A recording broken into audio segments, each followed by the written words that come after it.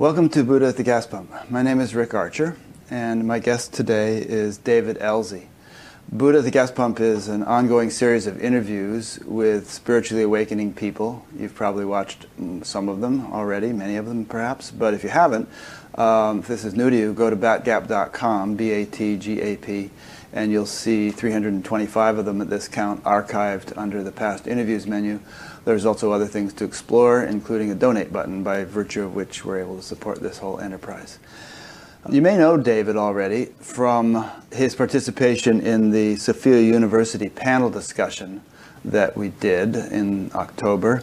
He was the mime guy who stood up and did a little mime thing. But he's not only a mime guy, he's a teacher and a coach, and here's a little blurb from the back of his book. David Elzy has inspired transformation through teaching and performance for over 250,000 people worldwide. He is a guest faculty member at the renowned Omega Institute and a contributor with Deepak Chopra and Jack Canfield to the book Stepping Stones to Success. So David lives in New York City, and I have known him for quite a few years now because he comes to the Science and Non-Duality Conference every year and does some really brilliant stuff. And he did some things this year which really amazed me, and I think we'll be talking about that, and we'll probably actually paste some clips of it into this interview later on for those to watch, those who are watching later on to watch. That makes sense. So David, welcome, and thanks for doing this. Thanks, Rick. It's great to be with you. So as I understand from having read your book, The Ocean of Now, you've been at this stuff for a long time, and by this stuff I mean both mime and spiritual aspiration. And you've blended the two together rather nicely in a fairly unique way. I don't know too many people who've done that. So which came first, the chicken or the egg? The mime or the egg? The mimed egg came first. The reason I'm only hesitant, Rick, is because it really feels like it was integral since I was born. And when I learned what mime really is in terms of the way I learned it, I believe it's a conceptual approach to all that's happening in our existence. And let me be more specific, because that's a pretty broad statement.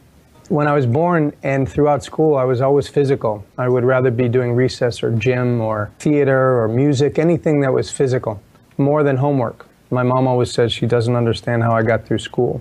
She says, basically, you charmed the teachers. So I had to give that up at some point because it doesn't actually get you grades in the end. Depends on the teachers. Exactly, and you can't guarantee which one. So you got to learn to actually be accountable for your homework. But the point is that I've always been in my body, as we all have, but it's been my place of exploration of life. How do I master this? How do I do this with every finger without one getting caught? How do I... Since I was a child, I was performing in my front room, even when I was 3, I was putting on my dad's clothes and looked funny, but I loved how people laughed. It was just great to experience. So the body and movement has been a part of my life since the beginning. That's why I say this is an interesting answer to your question. And then when I was 17, I studied mime with a teacher who taught using principles of Kabbalah. The simple ones, not numerology and astrology, but the simple ones. The most simple one, which is that in emptiness arises form that returns to emptiness. So for the mime, this space between you or the camera and I appears to be empty, but to the artist, taught as I was taught, the mime, I can create anything that's in here that wasn't there before, and then suddenly it's not there. Or there's a glass here. It wasn't there, now it is. And in your mind, you perceive it, but then it disappears. It's the same as the transiency of life itself, isn't it? So I learned mime from that perspective, and then each Hebrew letter, beautifully taught, has a universal principle in it, and a vibration and a frequency to it. So Aleph, for instance, is the first letter of the Hebrew alphabet, and Aleph represents, literally in the way it sounds, coming from nothing, in the air. So there's nothing in the air and vibration of the chords, and then Al, and then the tongue touches the roof, so there's contact between two. There's the appearance of duality. Al, and then it goes into form. Aleph, into the world. Aleph. So then Samuel Avital was my teacher, and he taught at his school called Le Centre du Silence. Your mime teacher, yeah. Yeah, my mime teacher. And Kabbalah teacher. His dads were rabbis. And his grandfather, I mean, is down the lineage. And so he continued the teaching, but he used mime to teach. And what I was going to say was that when I learned this, it made me question at 17 years old, when I'm standing in an empty stage, how capable am I of producing the universe for others to see? Am I just a man, or am I the bird and the air and the leaf and the water and the fish? You know, how open and unlimited can my mind be to perform? Did you grok all that when you were 17, or are you much better able to articulate it now? Yeah, a B of the A and B there, B definitely. In fact, when he was teaching me, he thought he saw enough in me to put me in his show that summer after one seminar, which was great. It was all things are perfect, right? But while I was rehearsing, I'm supposed to step into a bathtub, because in the bathtub, this was something I wrote. As I'm resting, I fall into water and I go into this whole universe of water, and then I wake up again and I'm in my bathtub. But just stepping into the bathtub, I'd be doing it. And he's about this tall, and he's French he has a French accent with he's Jewish hair and bald hair like me. And he would say, "No, David, that's not it. You're doing it. Don't do it. Just do it." You know, he was trying to teach me the concept of being a non-doer, which 17 grokking doesn't happen. Yeah, interesting. A lot of learning back then. Hey, I just want to throw in the point that Sanskrit has the same thing that you just mentioned. That was it Hebrew or it does, where there's said to be this name and form correlation between the sound of letters and words and the forms with which they correspond. So that, for instance, the name for apple, whatever that may be, would somehow, in a vibratory way, correspond with the actual vibrations of an apple. And there's this whole cosmology that's explained where the universe actually arises out of sound, and the first verse of the Vedas sequentially unfolds the manifestation of the universe and all kinds of stuff. So it's interesting that the Jewish tradition has the same way of thinking. With Sanskrit, it's the same, and it makes perfect sense. There's no mystery to it. If everything is a vibratory frequency or a light frequency, then it makes sense. And one of the things Samuel said was, don't speak too much because you'll use up your words. Jokingly, he was saying, be efficient, be clear and concise with what you're wanting to say, and also what you're wanting to perform as a performer. So he was teaching us, if we want to show that there's a solid object here, this is enough. I don't have to go, which is what a lot of pantomimes would learn to do because they weren't trained in this more centered approach. So actually, pantomime got a bad rap after a while because there were a lot of people not mastering their body and their technique, but trying to do little things with way too much, and it's hard to watch. Not adhering to nature's principle of least effort, least action. Simplicity. Yeah. You mentioned earlier that mime and spirituality were very much intertwined for you, and but I have a suspicion, I may be wrong, that initially they weren't, that you thought, I'm going to be a mime guy, and then somehow your spiritual aspirations began to blossom and become more clear to you. Is that true, or no? Were they really intertwined from the outset? Well, they were intertwined in terms of the mime work because Samuel... He taught it that way. Yeah, and he introduces and invites you to attend based on that. I see. Okay. So you don't really begin working with him unless you already are looking at the universe in some kind of cosmic questioning way.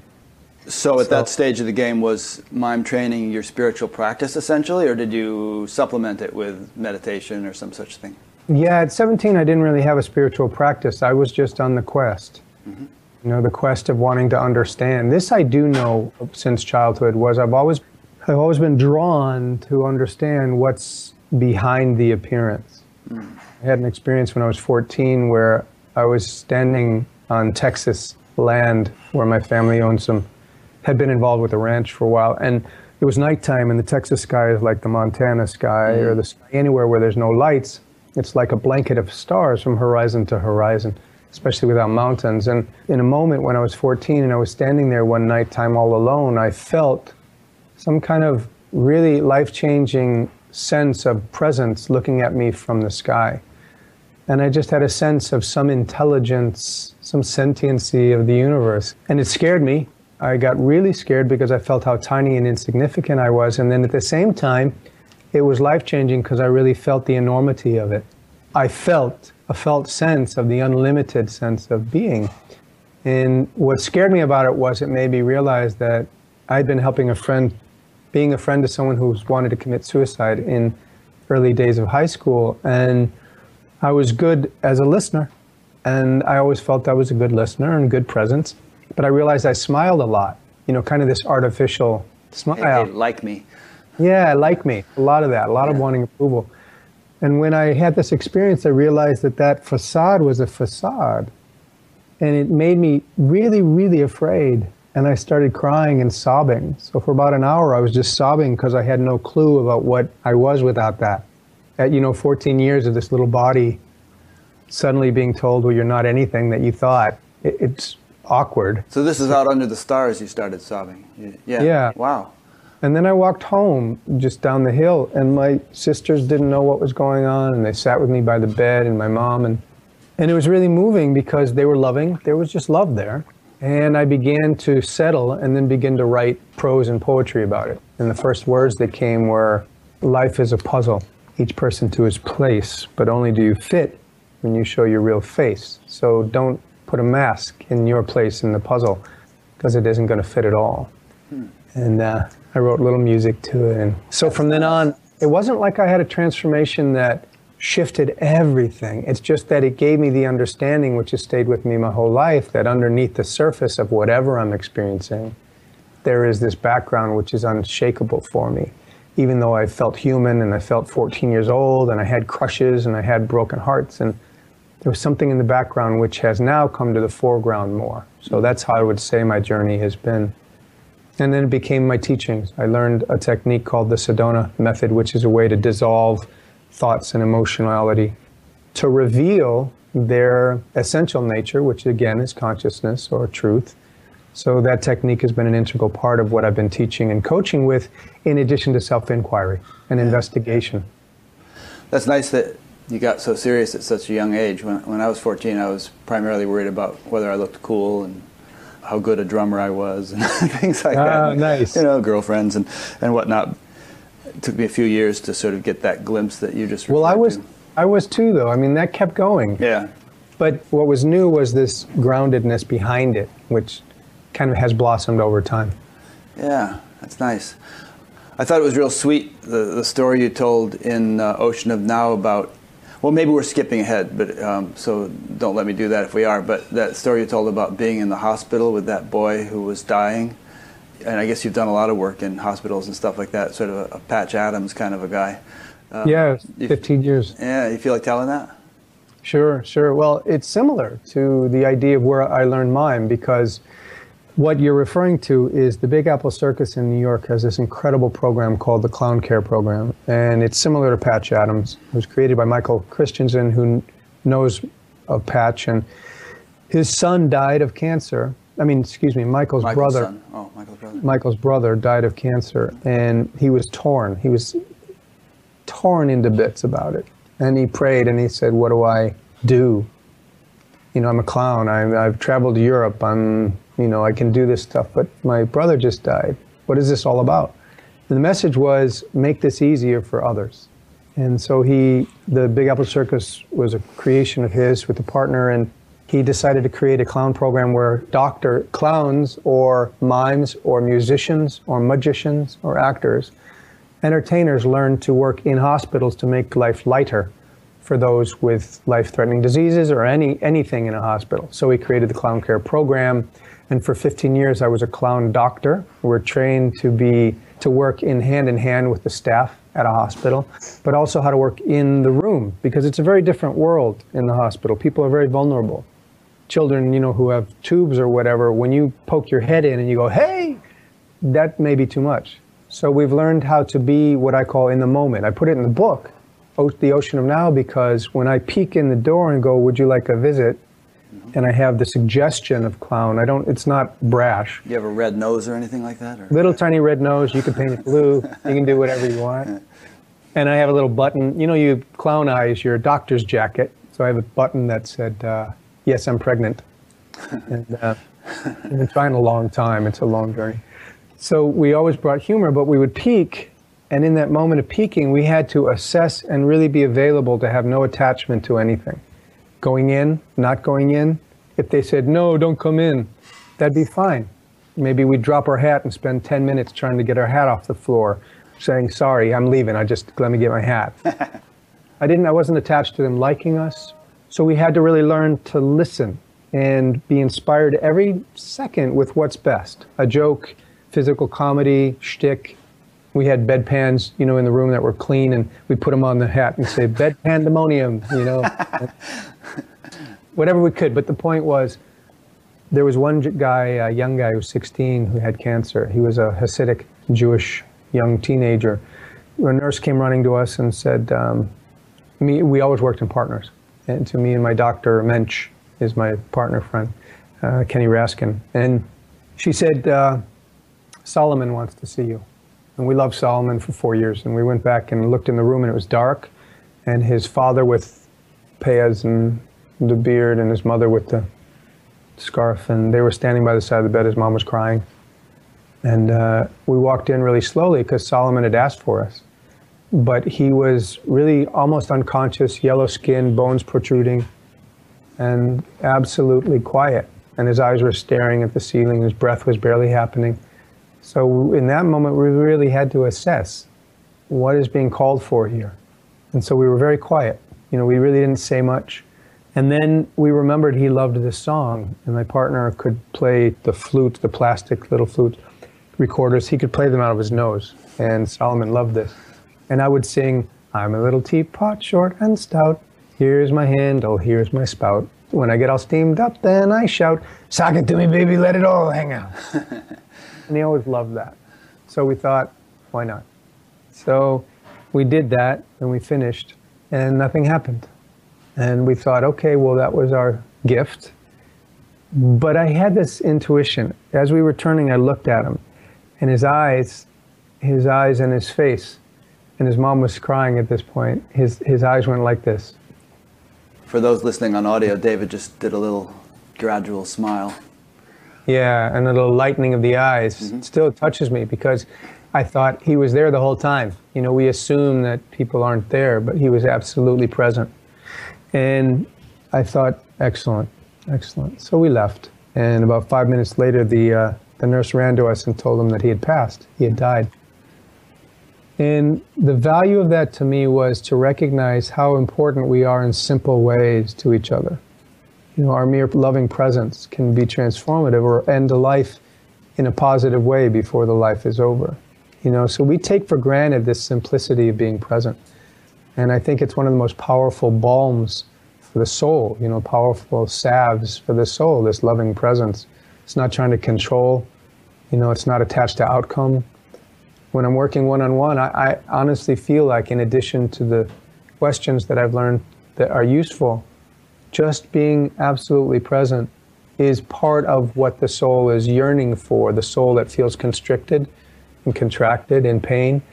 Sometimes it just needs loving presence. So in that story, I think that was part of my recognition and my realization. I would surmise that all those years working in hospitals also must have had a very refining influence on your heart and your ability to attune to other people, because even in that story, you couldn't just barge in like a bull in a china shop and do whatever you felt like it. You had to sort of tune into the situation and do what was appropriate, and it was a very delicate, tender situation. So it must have been, really kind of a heart culturing experience for you doing that. That's a good phrase. Absolutely. We were trained also by Michael. He was a real angel on this planet. He's still around. But in his teaching of us, he said, as best you can when you see the physical form, don't see the physical form. See the child that's well inside. Yeah. So you're performing no matter how, some children were everything, tumors, and it would be impactful. I wasn't, to be really frank though, I wasn't really affected by it. I don't know why. I think it's just been my nature. It's like, oh wow, look at that. And it wouldn't change me a lot. I do know that some of the clowns had children. Some of the team had children, and I know they were impacted more than I.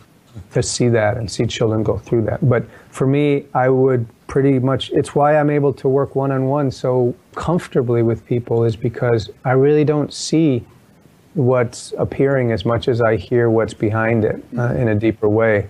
It's just been my intuition since childhood, I guess. That's nice. Incidentally, did you ever see the movie Punchline with Tom Hanks and Sally Fields? No, I didn't. There's a movie recommendation for you. There was a really sweet scene where he was doing comedy in a hospital, and you know, kind of one of his lesser known but best movies, in my opinion. No, it's definitely an ego check, because you could want to be funny, and if they're going through a lot and your energy is overriding what they're giving you, it won't work, and your ego will be deflated, and this is a point in the interview, Rick, where I want to say something.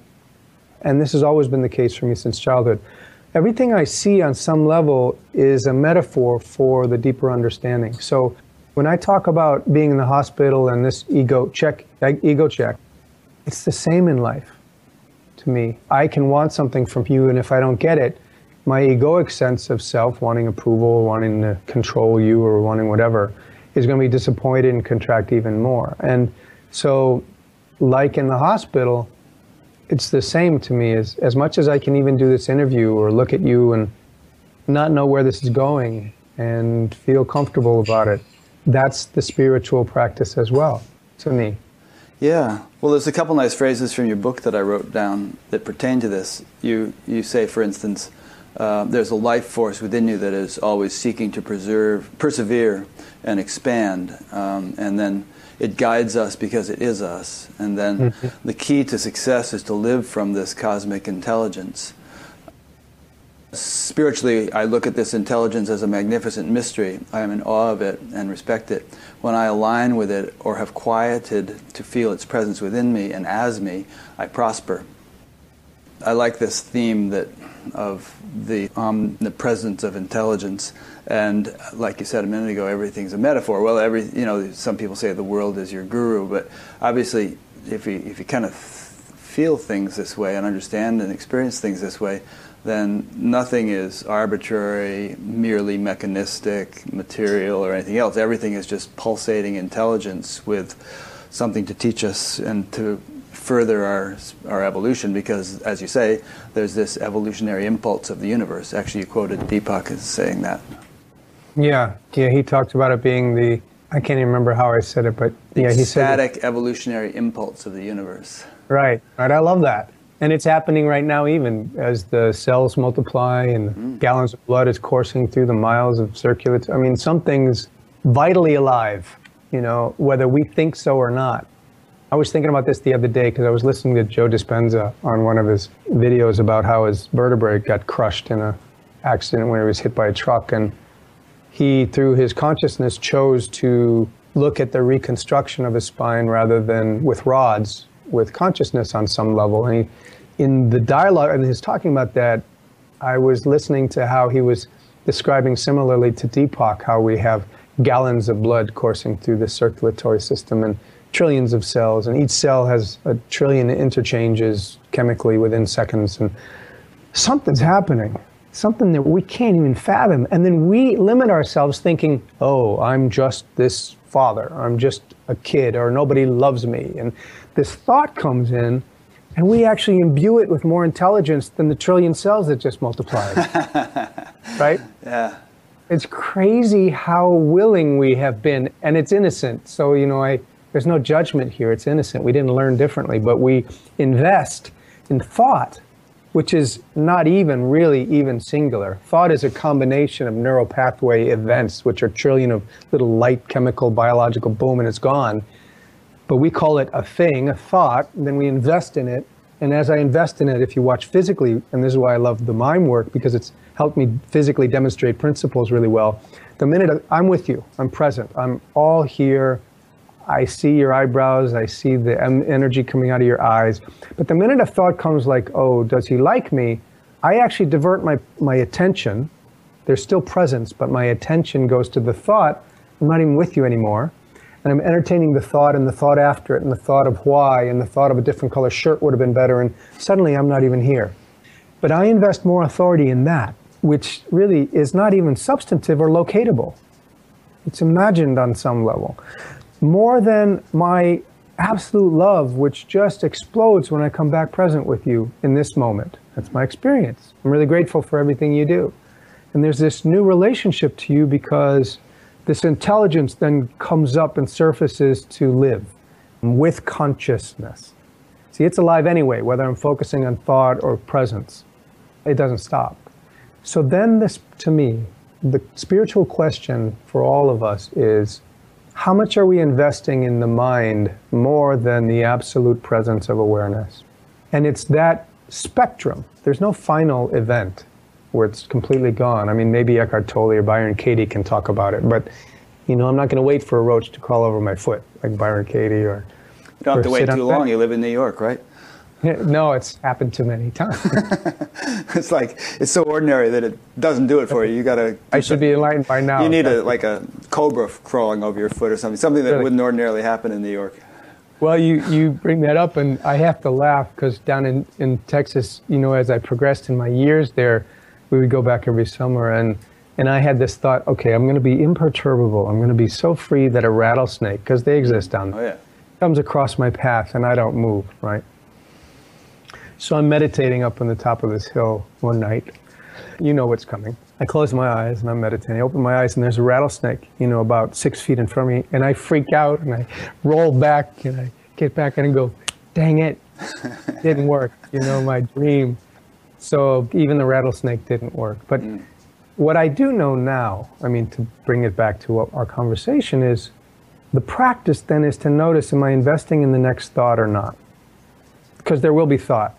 The neural pathways are built already. So there's going to be activity in the mind, thought. But what I do know experientially and what I share with, anybody that wants to work with me is that it's not to not have thought. Like when your mind is absolutely still, then you're perfectly enlightened. It's to understand that thought forms will rise and fall, but they aren't who you are and they don't have to have sway over your experience.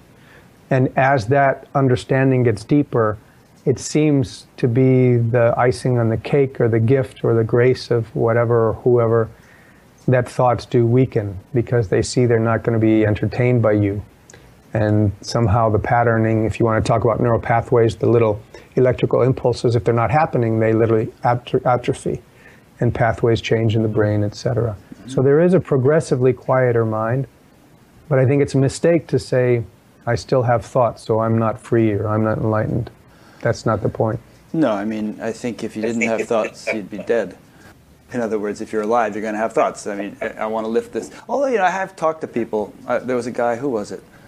Gary Weber, who said he hasn't had a thought since his awakening, which was years ago. And I said, Gary, if you're planning to book a flight or you're talking to somebody and you're working on a speech or something like that, aren't those thoughts? And somehow, maybe it's our terminology, but he just couldn't relate to the idea of having thoughts anymore. It's just sort of like everything was so spontaneous and immediate for him that there didn't seem to be any kind of mental intermediary. Yeah, I love this discussion. I love this because it's an interesting question. What I call it... It's very mimey, too. Mime-related, is it not? How so? Tell me what you mean. Well, just like when I see you do mime, for instance, I don't see you as having a lot of thoughts or as thinking, okay, here's my next move or something. I see you as being extremely spontaneous and just whatever is coming up, just you do it without a lot of mental activity. Yeah. Well, it depends on the performance. What you saw me do at the Science and Non-Duality Conference was a conscious attempt to be that way. I asked Ron, who the technician, to put a piece of music on, and then I moved. This might be a good place for a clip. There was that, and there was the Rumi thing, too, which I thought was awesome. Yeah. Thank you. And actually, that quote was on my Rumi page of quotes, but that specific quote, which I didn't look for, was from Nisargadatta, and I didn't realize it.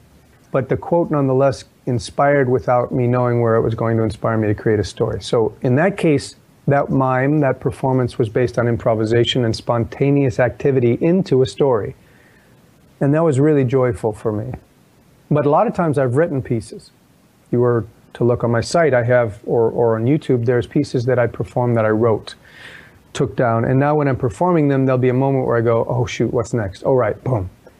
But the thing that you're talking about that you saw at the show, I mean, at the Science and Non-Duality Conference, was that. I was in, like, if right now, for instance, I move without knowing, I'm not deciding anything, and yet if I let this become a story, I have no thought, seriously. I mean, even the words I have no thought weren't thought beforehand, right? There's this spontaneous, like Gary was talking about, everything's happening, I'm not thinking before I'm saying or moving, which I think is how we do life anyway, and then the mind comes in after. That's how I think we experience life, with the commentary, and then we turn to the commentary instead of the direct experience, and that's why we live in what I call a dream state. We're living the reflection upon life rather than current moment. So if I'm doing this, then suddenly I allow a story to come, and I get a sense that this is like this, like a bird. So don't shoot it, don't shoot it. Right. I go there for the story, right? Whatever happens. But that happened without me planning. So I kind of understand what Gary's proposing is that the mind quiets because there's no habit of reflection and then recategorizing it based on our past, because that's basically what thought is. Putting in another file. Oh, this movement or this reaction from Rick means to me like my father. And I've gone back in time to a file and superimposed that in the present moment. And if all that dissolves, that identity, then really literally on some level, everything is happening without too much thinking. So I can understand his proposal on some level. There's a few themes that we've covered in the last few minutes that I'd like to try to tie together and perhaps extract a question from. You know, we were talking about the incredible intelligence that is all-pervading, and how even what's happening in a single cell in our body, and there are trillions of them, is beyond our comprehension. And, you know, we might add that if we had to consciously manage what's going on inside a single cell, that cell would die, and if we had to do it in all our cells, we'd be gone in a second. So there's this kind of vast intelligence that's governing and orchestrating things. I think we would agree perhaps that essentially, ultimately, we are that intelligence, but we obviously aren't omniscient in the sense that that intelligence seems to be, just from what science tells us about the way the world works, there's this, and if you blend that with a spiritual perspective, there's the obvious sort of omnipresence, omniscience, and omnipotence of the intelligence governing the universe.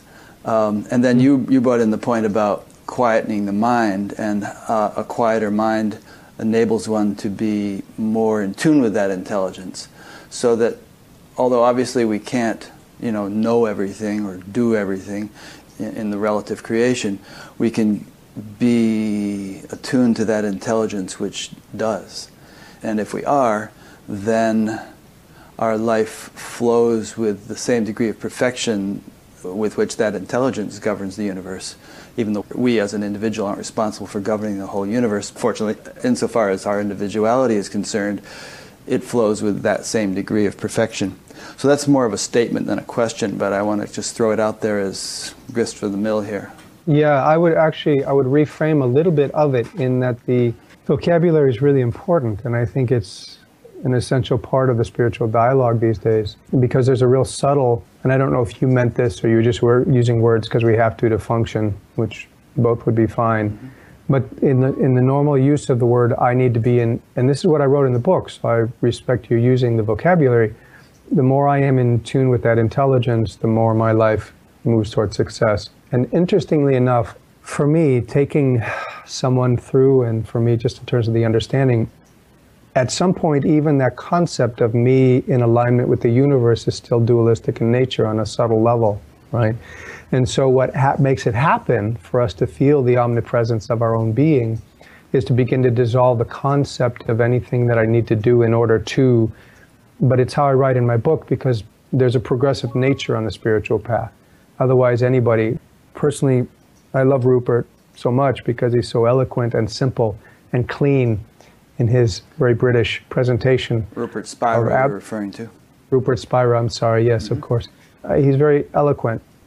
I remember at the Science and Non-Duality Conference, Deepak Chopra was trying to interview him, and it was challenging. I don't know if you were there, but I was supposed to moderate that, and Deepak said, I think I'll just do it. And then later on, Rupert's wife said, I wish you had moderated it. Anyway. I absolutely am grateful for Deepak's presence on the planet, because he's integrating all forms of arts and sciences. I'm really grateful for that. What was challenging for him, and it was an innocent challenge, was that Rupert really isn't very good at commenting upon truth. And Deepak was trying to take our view of the audience and say, you know, a lot of people might wonder this, and how would you approach this?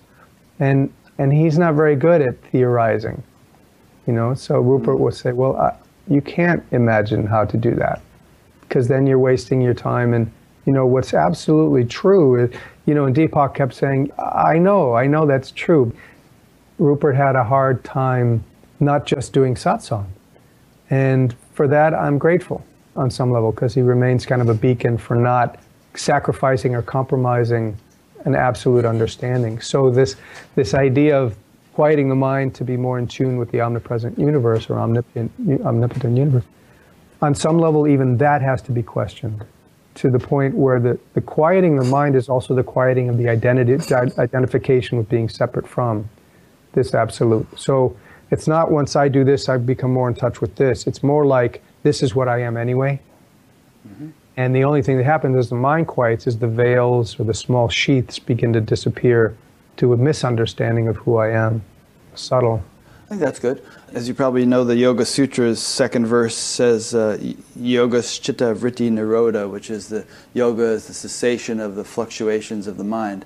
And if we use the ocean analogy, then obviously the more chopped up the ocean is in waves, the more distinct and individuated those waves are, even though they're really only water, the same water as the whole ocean. And the more quiet the ocean, as it calms down, the less you see any individuation.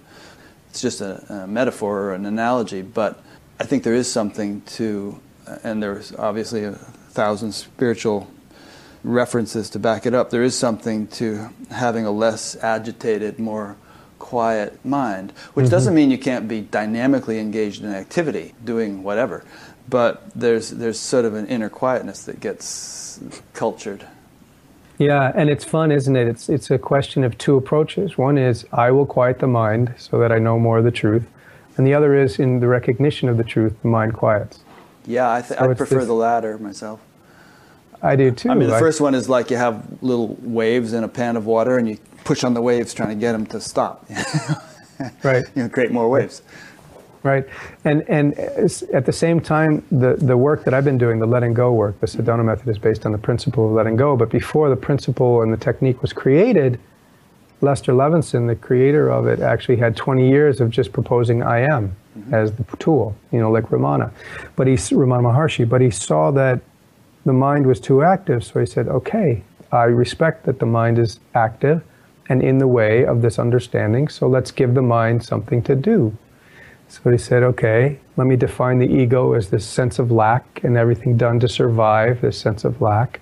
And that if you let go of, for in a nanosecond, of this perception of lack, the egoic ghost disappears because you don't lack, you are the all. So he was teaching this technique for the mind's current state, but in the end he also said you have to let go of the one who's letting go. So techniques can be useful on a journey. Which is what Ramana said too, actually. I mean, I have a quote on my computer someplace where he said that the vast majority of people actually aren't ready for just the sort of direct fruition of the who am I question. He kind of encouraged people to do whatever preparatory things they were inclined to, with the understanding that it takes a thorn to remove a thorn, and that ultimately they're going to be dropping those things. Right. Was Lester a student of Ramana? No, the irony with Lester, and you know, the fun storyline with Lester is he was a scientist and an engineer living here in New York City. I think he grew up either in Brooklyn or New Jersey. I can't remember. Did you study with him? No, I met him a few times towards the end of his life. But in 1952, he had his experience. He had a second heart attack. He had half a dozen ulcers. The doctor said, "You're a good man, Lester, but go home. You don't have much time left." So he had a penthouse apartment overlooking Central Park, and he sat there in a chair saying, "What the heck happened?" And scientists, as you know, traditionally the principle of science is to study and pursue threads of understanding until there's resolution or some new knowledge. And he'd never done that with himself. So here he was about to die, and he said, "Okay, I guess I'm the laboratory now. What am I made of?" and he saw a lot of emotions. And instead of dying in a couple of weeks, for 3 months, he sat in self-inquiry. What's the pain? What if I love instead of hate? What if I let this go? I'm going to die. I don't want to take it with me. You know, he was exploring. And what he discovered was each time he actually had a little transition of that perception or his approach or his perspective, his body began to feel energized. And at the end of 3 months, his body was so awake that he had to walk for 3 days, the story goes, without stopping. Just to burn off the energy. Yeah, he had unleashed the suppressed energy and the contracted energy of all his emotionality. So he lived another 42 more years. But on that day, at the end of those 3 days, he was in ecstasy on a certain level, this bliss of overflow, and he realized that that was tiring too. And so he asked himself, what if I even let go of holding on to my happiness? Because I don't want a piece of the pie, because this bliss wasn't here before, so that means if it started, it can end. Plus, in addition to the bliss, there were some serious blisters. There were blisters from walking too much. Right. Right. With bliss, you can get blisters if you're holding on to it, right? Because anything you hold on creates blisters. So at the end of the 3 days of this ecstasy and he let go of happiness, that was when he actually had the sense of disappearing egoic self, disappearance of separation. So he lived 42 more years with this, what he called imperturbability. But it was the letting go of the perception of a little self that revealed his life for the next. So he didn't know Ramana. That was the answer to, sorry, it was a long answer. He didn't know. But afterwards, he started looking for literature on what he was experiencing, this absolute truth.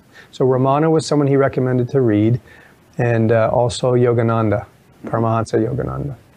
I want to talk about the Sedona method with you, but before we do that, I want to pick up on a point you just made, which I've been discussing with a friend or two, and that I don't totally get, and that is the cessation of a sense of personal self, or little self, as you put it.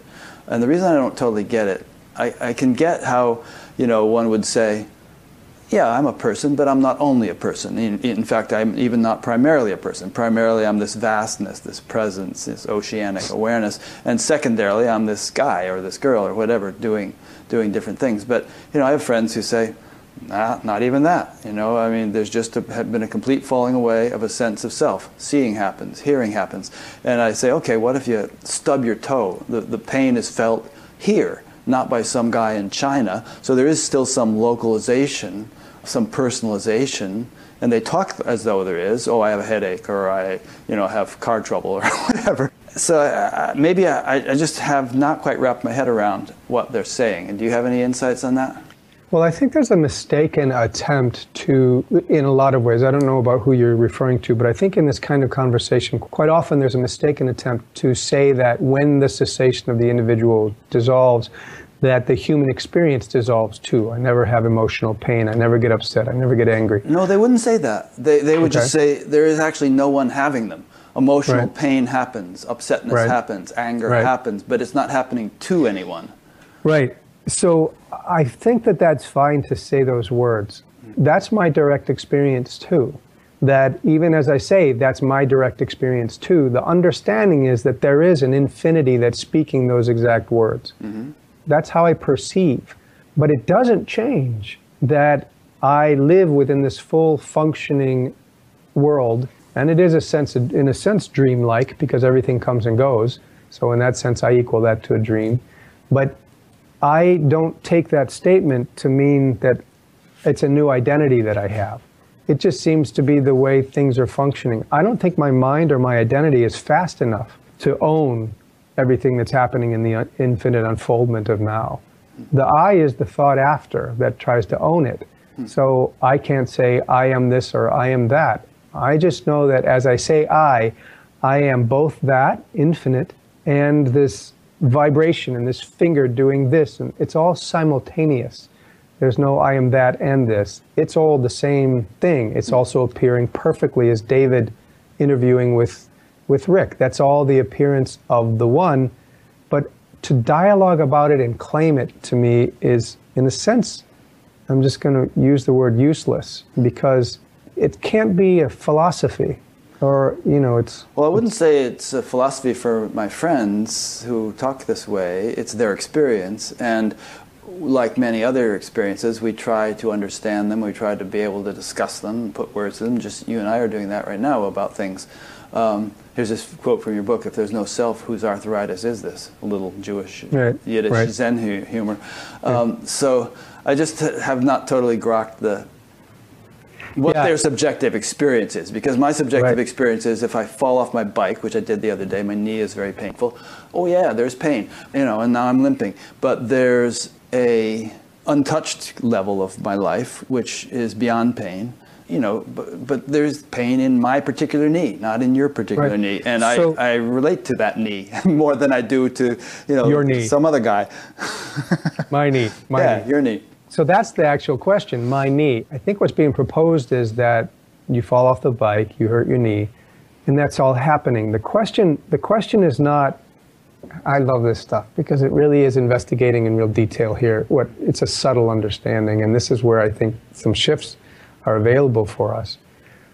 When the pain happens, you can rebuild, I call it reassembling.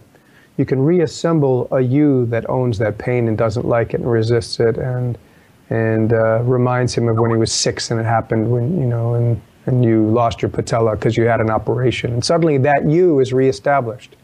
And this pain is experienced in context of this you that's experiencing it.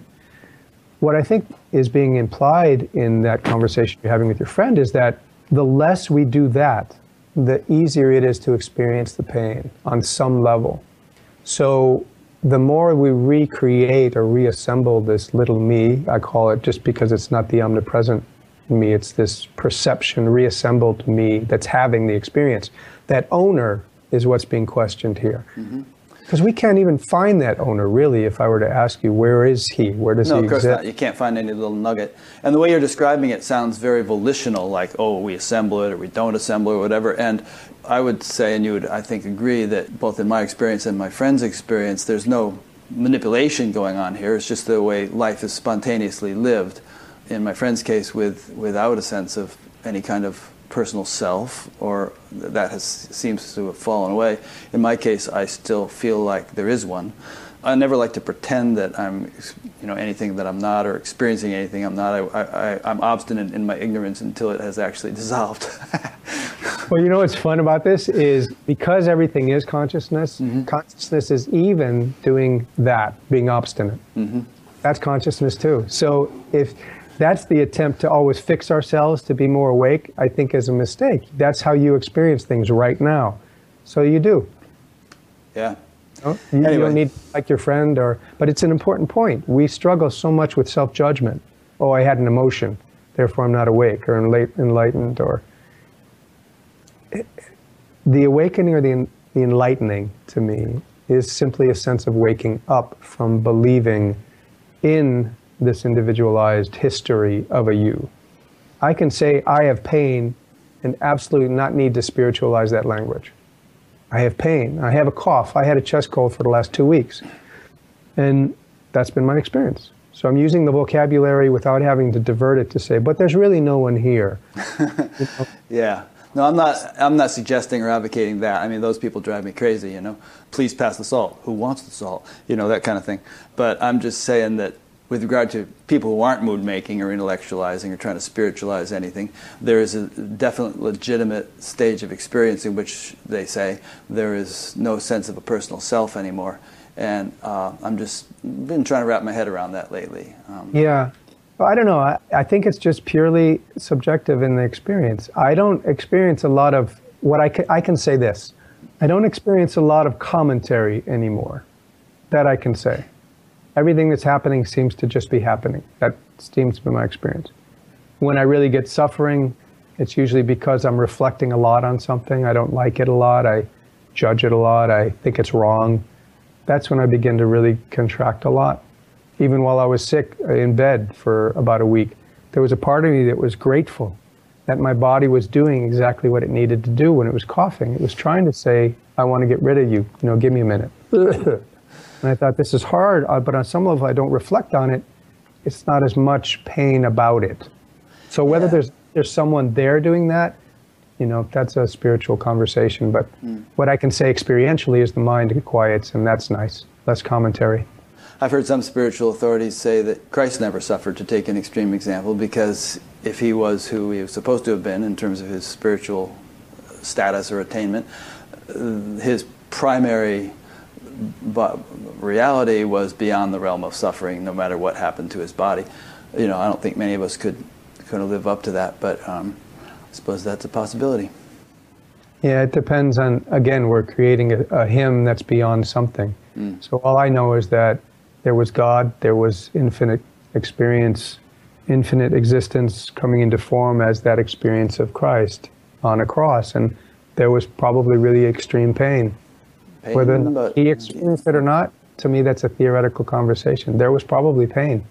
So pain to who? Right, and was there sort of this oceanic bliss that persisted despite the pain on some kind of relative level? I don't know, it feels like that kind of conversation is always it comes back to me, like as you and I look at each other's eyes and on these computers and technologies happening and people are watching and listening, this exact now is what I'm interested in. But not just the conversation, but this is actually the only thing that's happening. Everything else is commentary on this, or our dialogue is perfect, that's what's happening now. In terms of any counsel or any work that I do with people one-on-one, this exact moment is the work that I always come back to. What is here? What's here? Is there contraction? Is there a sense of fear that's connected to a story?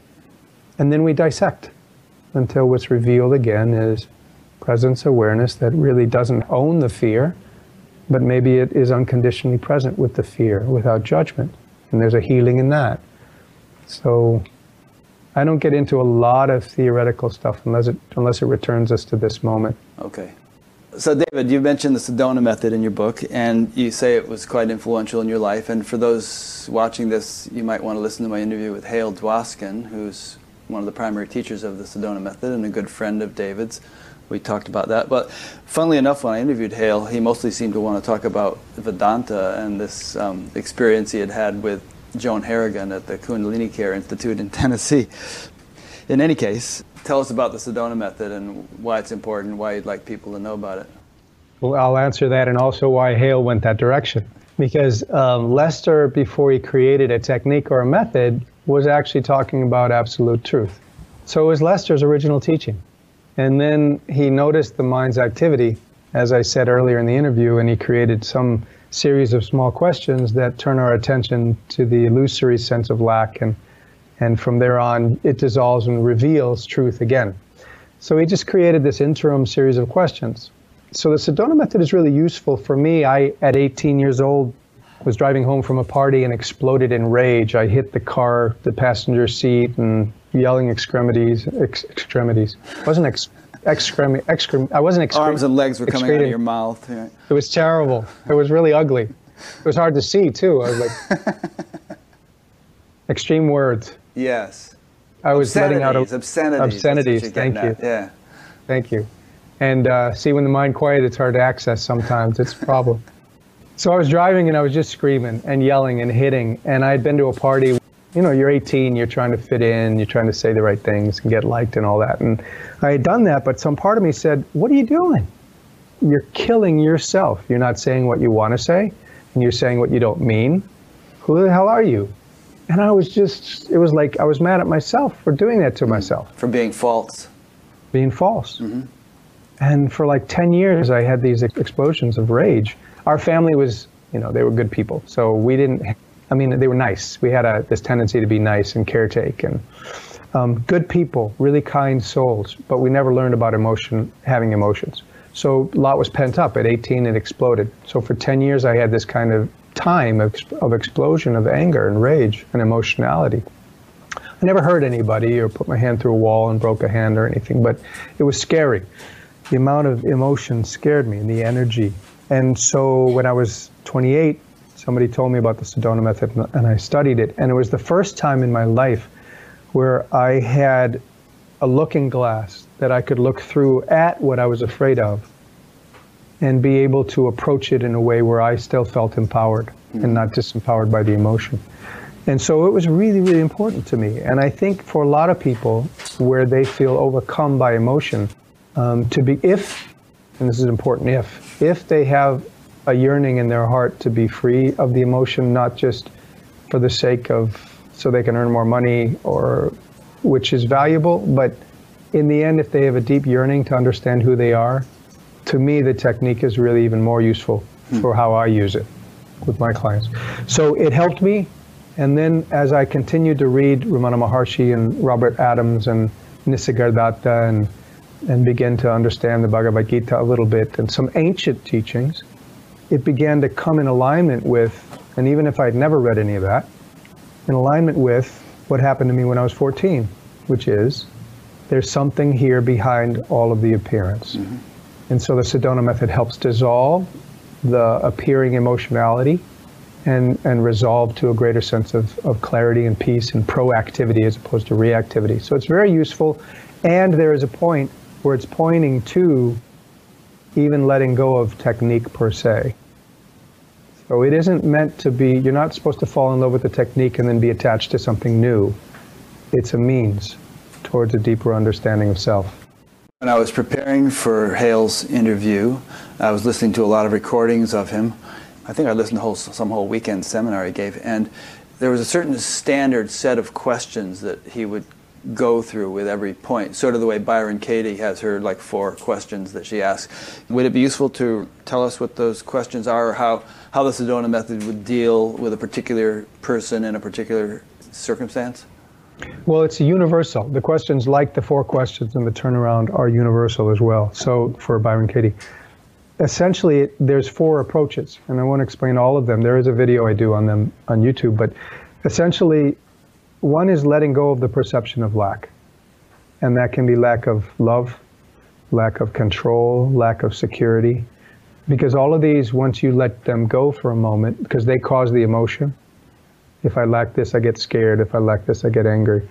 So when we let go at that lower level, the waves can settle down a little bit. It's like a tsunami. Tectonic plate moves, creates wave. So you let go of the want down here, and there's a settling. So the first is letting go of lack of control or love or security. Can it be said in a nutshell how you actually accomplish that? The letting go? Yeah. First, in the teaching of it, there's a kinesthetic aspect. You actually experience letting go of a pen or a pencil. Or it's kind of a kinesthetic proof that you can. And then you ask yourself, would you be open to, or do you have a desire to be free of it? Would you be open to being free of it if you could? And then if you had this moment in time, literally this nanosecond of looking me in the eyes, would you be willing to be free of it for a second and just see what it's like? There's a verbal exploration of it until a person says, I can't let it go. In my work, it's not as necessarily the work of Lester, but in my work, I actually begin to investigate the concept of a you that can't let it go. And we begin to realize that that's illusory too. So the letting go happens with time, and you begin to realize it's illusory anyway, what I'm holding on to. The sensation is real, the body sensation. Anger has a lot of chemicals in it. So I'm experiencing it sensorially, but what's causing it is a perception of nobody loves me. That's illusory. That's a history. That's a memory. So once that's let go of, the emotion can settle too. How it's done is just talked through until you experience it, and then when you do, you begin to know kinesthetically what it feels like. I think you mentioned in your book that it was in a Sedona method class, maybe with Hale, that you had some really sort of watershed breakthrough moment. Is that, you want to talk about that? I'm not sure I remember. Well, some real kind of a breakthrough where it was like an your big capital A awakening that happened at some point. That was quite a memorable shift for you. Are you talking about in my book? Yeah. Yeah, it wasn't with Hale. With Hale, it was with Reverend Michael Beckwith. Oh yeah, that was it. Mm-hmm.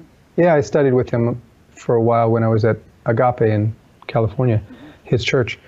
With Hale, it's been progressively watching the work over 25 years, where I would go to the retreats once a year, and watching and experiencing my own progression through that period of going to a retreat to get something. I'm going to go get more awake. And then with time, the more personal work I did, the quieting of that concept of obtaining awakeness, and more my experience of what I call the great disappearance, which you've heard me talk of, which I think awakening is not an awakening to something, it's a disappearance of what's not true. For me, that's much more real, and that's why the letting go or the self-inquiry, the investigation is so powerful. because we're not moving from this state to this state. It's a disappearance which reveals the state of non-state or whatever we want to say. But that experience with Michael, we were in meditation. I was 28 years old, and there was an experience of, since 14, right, the sense of omnipresent, sentient, something in the sky looking at me. In this meditation, there was a sense of the body just literally like a ghost disappearing and a trapdoor opening inside, and me falling through the body into infinity, and even the me disappeared, and I could still hear birds and sense the body. But that was a moment of a glimpse of consciousness or awareness that wasn't identified with the physical form, and it pointed towards that as a deep, deep truth. So it was just a glimpse. It didn't abide. It didn't persist. You know, anytime we talk about it's really funny. Again, in this concept of disappearance, I can say that it began the unraveling of the perception of a me identified with the physical body in this material world. So it began the disintegration at a deeper level. It was another saying there's something behind all of this, again, from 14 years old to 14 years later, that it wasn't out there now. It was actually also operating this. So that was over 30 years ago, so how's it been unfolding since? I'm still trying to be awakened. No, it's just what's progressed since then is more joy, because I think what happens is, as the perceptions of it limited, little me, unworthy, not loved, never this enough, never that enough, as those begin to go quiet, it's just more joy. There's more relaxation. There's more ability to be present and be of service in a sense, or at least be present to, in the work that I do. So that's been the progression. Do you ever find yourself even now kind of gripped, trapped, stuck, or do you feel like those days are gone and there's a kind of a perpetual sense of ease and freedom? Yeah, two things I want to say. Just to finish what I was saying before so I don't forget, Francis Lucille says something beautifully. He talks about the fragrance of the self. And I love that, because it's like the fragrance of the best gourmet kitchen of all existence or non-existence wafts up into our human experience, and we follow the fragrance. What I can say when I say the word progressive, since I was 14 and 28, is that this knowingness is not actually progressive. It's not time and space based. So it's not like the knowingness has gone from here to here on a linear scale. The knowingness actually feels like that, in which the progressive sense of experience of it being true and beyond all other experience begins to be deeper. But the actual knowingness isn't progressive. It's unfathomable and unmeasurable and not based in time. So that isn't progressive. But this human activity, knowing that's what's happening, that can always be deeper. Yeah, so it would be fair to say that maybe the appreciation of it, the attunement to it, the clarity of it, or that kind of thing is progressive, but it itself, by its very nature, by definition, couldn't be progressive. Right, and that's the celebration is progressive too. It moves me to tears quite often. I said to Francis, I was at a retreat once of his, and I had another disappearance while I was with him, and I said, wait a minute, I had one of those with Gangaji, and I had one of those with so-and-so, and I had one of these with Michael, and I said, afterwards I took him aside, because I love him. He's like a friend to me, a buddy. And I said, Francis, this happened again. Does it ever stop, or like, is there progression? And he has this French accent, right? He said, David, no, the thing is that while in the body, there is dynamic life. There's progression. It never ends. He was saying that there is no end to infinity. So if we're in this realm, there's this progressive sense. And that was a beautiful way for me to realize, as much as I love this moment of realization, it can infinitely be deeper. It's a beautiful gift. Nice. Good French accent, too. Thank you. Actually, I impersonate Francis at his retreats. He gives me the right. He gives me his glasses. You get up and do a little shtick with a... No shtick, it's just... Yeah, it looks like him. Incidentally, for those watching live, it looks like there's about 70 people on. I don't know if the question form is working or not. We've had trouble with it, the one on the upcoming interviews page. So if you submit a question there and I don't ask it to David, go ahead and send it to rick@batgap.com and I'll ask it. So you work with people. What do you do? So it's called coaching, of course, in the vernacular. what it is basically doing is investigating and then using the Sedona method and self-inquiry and just rational approach to what appears to be real and what's not real, and what that reveals more of a sense of calm, peace, and presence. I work with people, CEOs, I work with mothers, I work with people going through divorce, raising single parenting, people in relationship, anywhere in the world. I mean, I have clients, I've had hundreds and hundreds of clients and done thousands of hours of this investigation where someone presents an issue. I have clients who are parents, so there's always these issues around how much control to exert, how much allowance to allow, what parameters are correct, what are based in fear. And so when emotions are quieted, emotionality based on, again, fear of not surviving, fear of doing it wrong, wanting approval, when those quiet, you basically have a greater sense of what to say, how to say it, and its impact is different. Its impact is higher, because if you're not infusing the commentary with covert energy, the child, like an animal, senses the covert energy as well and can relax if you're not subconsciously trying to control them. They can actually listen better and not be on a defense. Same in adult relationships. Mm-hmm. So my coaching is basically to help people dismantle their unconscious habitual emotionality and perceptions of who they are to reveal a greater sense. And this is, I want to say this here. I feel like it's really important on this spiritual quest that there not be this preponderance on transcendence. Because if I have a client that, wants spiritual transcendence, that's fine. You can get peaceful in this moment. But if your kid's screaming and come running in, you can't say, I'm busy. Yeah. You got to say, what do you want? You wanted that for the last 12 weeks. What's up with that? Talk to me. And they go, and you can go into emotionality, or you can stay calm and say, okay, I get it. Sit down for a minute. Let's talk about this. Use words, talk to me.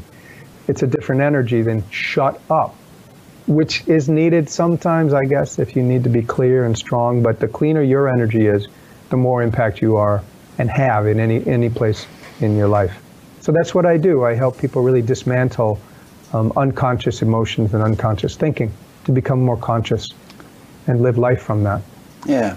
I would say there's a place for transcendence, but it has to be integrated into active life. And then, right. And then it's no longer really transcendent. It's just kind of provides a foundation upon which activity can be more successful. Right. Again, it's the absence of the emotionality or the historic you that thinks they can't do it. When that quiets, the I can is more strong. So yeah, I agree. Yeah. In your book, you have this section of 5 keys for unlocking success: the joy of living, choose your life team, find stillness beyond thinking, taste the quantum soup, and live beyond war. Do you want to run through those a little bit? Sure. I just noticed this light here. There's light and there's dark. Yeah. My hands are enlightening right now. Right. Look at that. Whoa. I'm having an experience. I know. Okay. Just watch the hand. It's a very strong Hebrew symbol. Watch right here. Now you're enlightened. Yeah, that's the thing about physicality for me, is everything is material. I almost disappear. I don't know how it happens in there, but this is, I love this. See, everything's a metaphor. This is why I'm so in love with this idea of everything being a metaphor. So here I am thinking, I can't live my life. Nobody loves me. And I'm behind this veil thinking everything out there is that same thing as I'm thinking here. But when we let go of the veil, we actually come forward, literally, into light. The light shines, warmth of the sun. We can see more clearly. That's what we're doing, is we're stepping out of darkness, metaphorically, into a stronger sense of light. Sorry, I just had to throw that in because it was such a nice addition. Yeah. And for those listening on the audio podcast, there's this: if David leans forward, the sunlight hits his face, and if he leans back, it doesn't. And that's what we're referring to here. So there's a little metaphor going on in the video. Yeah, I keep forgetting the audio. Yes, so your question was about those 5 things. So yeah. Again, it's perfect that you asked that right now, because we can live it. Of course, who else would be more perfect than you, as conscious? So those 5 elements, so the inner work is essential. How am I unconsciously repeating my life? How am I living from reassembled perceptions of myself since childhood? So those questions have to be asked. As I dissolve them or see through them or let them go, what's here? Then you can make some choices about life that support the continued living at a higher level of consciousness. And those 5 things are ways to do that and to express higher consciousness in living. Find the things that bring you joy. For instance, I love the sun, for example, right? So if we weren't on video, I would just sit and feel the warmth on my skin because I could be here forever. So that's a joy. So if I know it is, make sure I can have it when I can. So it's just a matter of supporting joy. The second one is, what's the second one? Choose your life team. Yeah, so be conscious if you're surrounding yourself with people that don't support living with more happiness, that are used to complaining and believe everyone's to blame and the world is only bad. That energy isn't going to support your sense of happiness. So just be aware of who you're surrounding yourself with. And if you're thinking about changing, have honest conversations. It's part of your strengthening and grounding and standing, as some people say, standing as consciousness. Take your stand as consciousness, take your stand as awareness. Talking about this is really an essential part of it, not thinking you have to be ashamed of it or hide your spiritual journey. So in other words, you want to be around people who are appreciative and supportive of your spiritual journey. That's what you're saying. Yeah, and you of theirs. Mutuality in that. What's the third one? Find stillness beyond thinking. Yeah, so there are many paths to the sun, right? Many rays. So meditation, letting go, different techniques that quiet the mind. Mm-hmm. Stillness is always here. It's not like it's not. We don't have a choice. It's behind and in between all sound and vibration, and it's out of which vibration appears. And so it's here. It's what I would call the infinite potentiality of all. So it's this unformed. So practice giving yourself moments of it, because I think it's like drinking from the well. It's really important. The next one is from the Soup Nazi. Taste the Quantum Soup. I never saw that episode of. Oh, he was in a lot of episodes. We're referring to Seinfeld. There was this Soup Nazi, and he would stand in line. He'd be really strict, and people would come up for soup, and he'd say, "No soup for you." Right. So Quantum Soup is the idea. It's hard to use words about it, but it's the idea that there is no fixed entity or fixedness in all existence, because everything is a continual conflagration of appearing particles out of the waveform of infinity and timeless space into atoms, subatomic particles, molecules, and this appearance. But none of this is fixed, never has been. So even a thought is not representing a fixed reality. Even a thought is remembered, or memory is remembered only on certain levels of what actually happened. So to invest and give authority to the idea that what's now is fixed is not being open to what's potentially a really exciting or resolution-oriented moment. So the Quantum Soup is staying open to the unfolding infinite elements of this moment without fixing a mental mindset and taking away the opportunity of it being better than it is, or more resolved, or more loving, or whatever. Reminds me of something that Brian Swimme said, as a physicist, that the Big Bang isn't just something that happened 13.7 billion years ago. It's something that is continually happening, that the universe is just sort of manifesting out of this infinite ocean of potentiality at every moment. Mm-hmm. And why is this relevant, in this conversation? It's relevant because if your work at Buddha at the Gas Pump is, by the way, it's a great title, if all of this is about exploring awakening, and I love your title of awakening people, not awakened. I used to have it as awaken, and I changed it because I realized that was not right. No, and for this exact reason. There's this unfoldment continually. Mm-hmm. And so if life is considered that way, we don't even get to hold on to fear, because we're fearing something we're imagining, a fixed image. Let that go and everything unfolds. And you align with a better unfoldment if you do so with your heart open, with less fixed mindsets and thoughts. So this opening of awakening is awakening to the perfect unfoldment of the universe. Mm. As I be quiet and listen, I see sunlight pouring across the New York skyline, and and on my shirt beneath the camera. And I'm aware that this moment is absolutely rich. And that's why I wrote the book, The Ocean of Now. There's a misnomer even in the word now because it refers to a now or then, right? Or then or. And there's actually not even an end to the now.